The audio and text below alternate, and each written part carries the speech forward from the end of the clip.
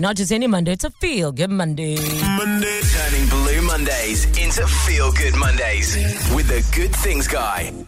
So, Brent, you know, Lerato and Matt taught me basically the rhythm of CPR. You go, staying alive, staying alive, staying alive. And there's a beautiful story you're sharing with us today about how a mother CPR saved a toddler. Oh my gosh, and it's so important, right? We're in the heat of summer. Our pools are open. It's time that we shed some light on learning different techniques to look after our little ones. Sandokazi, she saved her son, Sekani, who was found in the pool at 18 months old. She found him in the pool.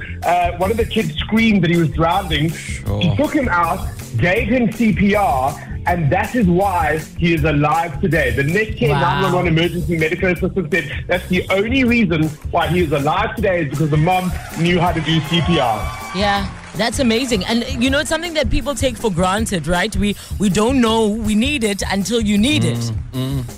Absolutely. Tando, the mom said that she believes that every single South African should learn CPR, especially now that it's summer. And the Next 911 spokesperson also left a couple of tips as to how we should have practical tips to prevent drowning, which is all available on Good Things Guy. Go ahead and visit. It's goodthingsguy.com. That's Feel Good News with Brent Lindeque.